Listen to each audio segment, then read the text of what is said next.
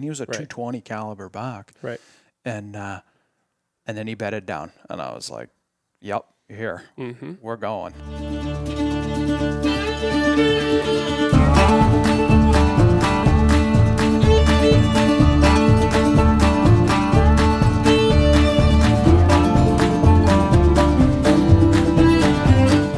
Welcome back to another episode of Northwoods Whitetails Podcast. I'm your host, Joey Davis. Today, Dustin Martin is joining me, and we're going to make it brief. Both of us got work to do, and we're going to cut this baby short, but we want to just keep you up to date with how our season ended, our current events that we got coming. We got some exciting things lined up, and hope that a bunch of you will be a part of it. Let's dive into the season first. It's New Year's, day after New Year's, deer season's in the rear view. Mm-hmm. How'd it go? All in all, I really couldn't have asked for a better season. It was pretty awesome starting it out with a massive bear, following it up with a 200-pound Maine buck, followed up with a really nice Adirondack 8-point, wide 8-point, and also getting a doe in between there and seeing the deer that I did and being able to hunt on the snow that I was able to. I mean, I couldn't have asked for anything more. Yeah.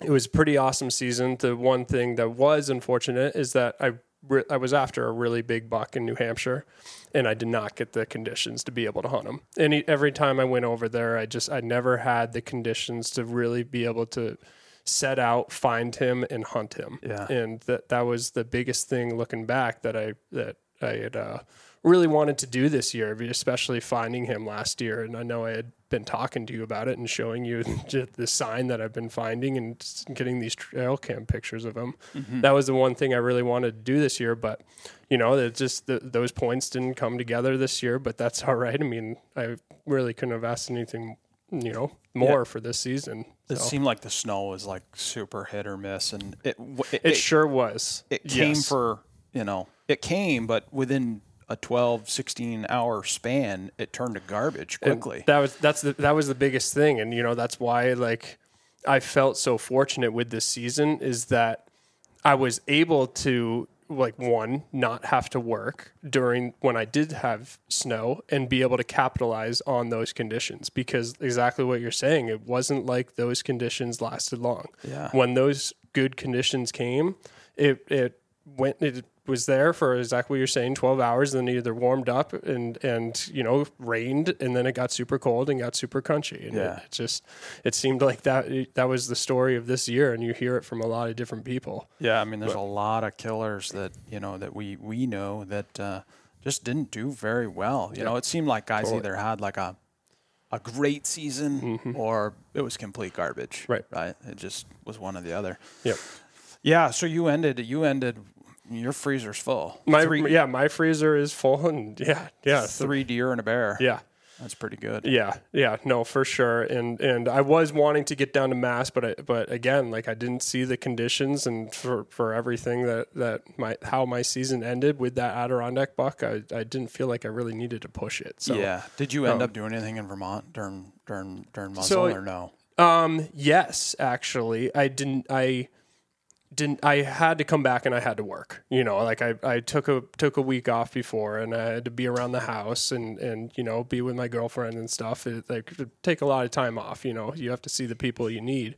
And I was able to get out there the very last day, and I ended up tracking a buck down. No kidding. And I ended up not being able to shoot because my scope was all fogged up. Oh, beauty. I pulled right up and I put it on him, and all I see was just all fog. But it was one of those, it was just like, I was satisfied with it, I caught up with him, he took off and everything, saw a good beam and whatever, but it was right at the last light too. It was like, oh man. No kidding. But I mean, yeah. So I was able to get out one day, and I felt good about that hunt. Yeah. You didn't really hunt Vermont very much, right? Not a lot. Yeah. I mean, I was able to hunt a little bit. I think it was the first week? Yeah. Yeah. And I did pass up a decent sized buck.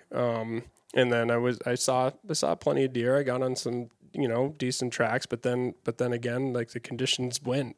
Yeah. We had a few of those good days, but that was it. Yeah, no, it definitely was. Yeah.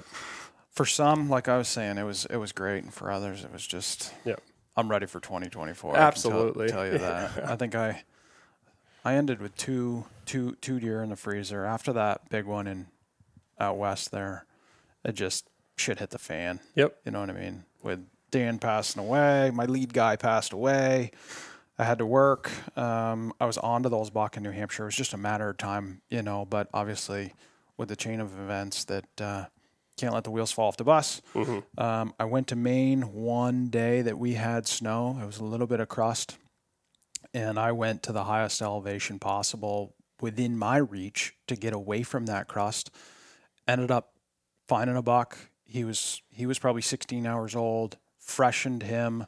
He got in with a bunch of doe, picked him up where he'd obviously come back on his own loop, and took him quite a ways. And he got onto some doe tracks that I thought were headed to migrate. I know they were headed to migrate, and it was like, I don't know, 11:30, and I was like, I'm not playing this game, right? I've played it many times before, holding the same elevation and just going. Mm-hmm. And I was like, I'll give him another hour. And I gave him another 20 minutes, and he stopped dead in that trail on those doe, and he took an immediate right. And I was like, here we go, baby. Mm-hmm. And it was a little bit crunchy, and he started feeding, and I could tell in the snow that it just wasn't a whole lot of antlers to him by what he was feeding. He was leaving marks, but it was not what I expected. I mean, he was a 220 caliber buck. Right. And then he bedded down, and I was like, yep, you're here. Mm-hmm. We're going. And he bedded down again. And when he bedded down again, he only went probably 80 yards, and he bedded down right in a log road, right? Like, no way. Open, swalish, right in a log road. And I was like, all right, so you bedded here when it was still dark. And when it got light, you got up and you moved.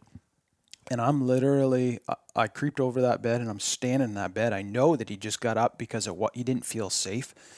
And I went over, stood in his bed, and I'm just waiting for movement. I know he's not far, and I'm looking right, and all of a sudden I hear snap to my left, and he comes broadside right in front of me. And when he came broadside, he was only probably 40 yards from me, but he was just this little tiny, like 6-pointer, like little forks on top and little brow tines, but he had a 220 body, and he loped once, he loped twice, and I thought to myself, I was like, look, like little tiny horns on him. And I'm like, almost wonder if it's the same deer. Yeah, at like, the same time, I'm like, idiot, you better shoot. Like, you're tracking this buck because of his weight. Yeah, right. And that was my problem. I hesitated too long, and he took that third bound, and I touched too quickly and never touched him, and I thought I smoked him. And then he's going away, and I sent 2 more Hail Marys at him, and I was like, what the hell just happened? I walked down there. There's no hair, no blood. And I followed him for another half a mile, and I was so mad at myself. Yeah. I just left him. I was like, I'm done. Yeah. I'm done. But yeah, no. And then, I saw buck pretty much every day I got out. I only hunted, I think, 5 days, and 2 of which were on snow. Myself and Brooke went out one day here after we got done plowing at like 1:00, and there was probably 20 inches of snow-ish. Yeah, we went pretty much right straight to the top of the mountain in hopes of, cutting a buck track, and we ended up finding one late in the afternoon. She filmed him, had him on film. We tracked him down and had him on film, but we couldn't tell what he had for antler. Mm-hmm. Not enough to shoot by any means. And once we zoomed in, when we got back, you could see a little brow tine, not just a little basket rack looking thing, but I'm glad I didn't. But then, I didn't hunt much after that. We did go to Massachusetts here just for a couple of days. I had a lot of fun. It was more just hanging out with the boys, shooting the shit. Who were you able to go down with? Myself, Connor, Corey, and Brent went down. Nice. But it was very discouraging. No snow, rained every day. Just wasn't good. Right. So it is what it is. Yep. But 2023 is in the rear view, and 24. It's on the horizon. It sure is. So People are already looking forward to it. yeah, As they should be. yeah. So to let you guys know, the listeners, we're going to be attending the Yankee Sportsman. I think that's the 19th, 20th, and 21st of January. You guys will definitely have to come down, hang out, bring some antlers, whatever. Bring. We want to hear your stories. We've got 3 booths for Darn Tough, 2 for ourselves, 2 for Johnson Woolen Mills. We'll have all the gear there. And we're going to be doing something exciting that we'll release here as we get a little bit closer to the dates. But we've got something in store for you guys. So definitely make an appearance. Come say hi. We want to hear how your story went. Maybe bring your racks. Show us your racks. But, yeah, you think of anything else? No, hope to see everyone there. All right, sounds good, guys. We'll hope to see you there. We'll talk to you.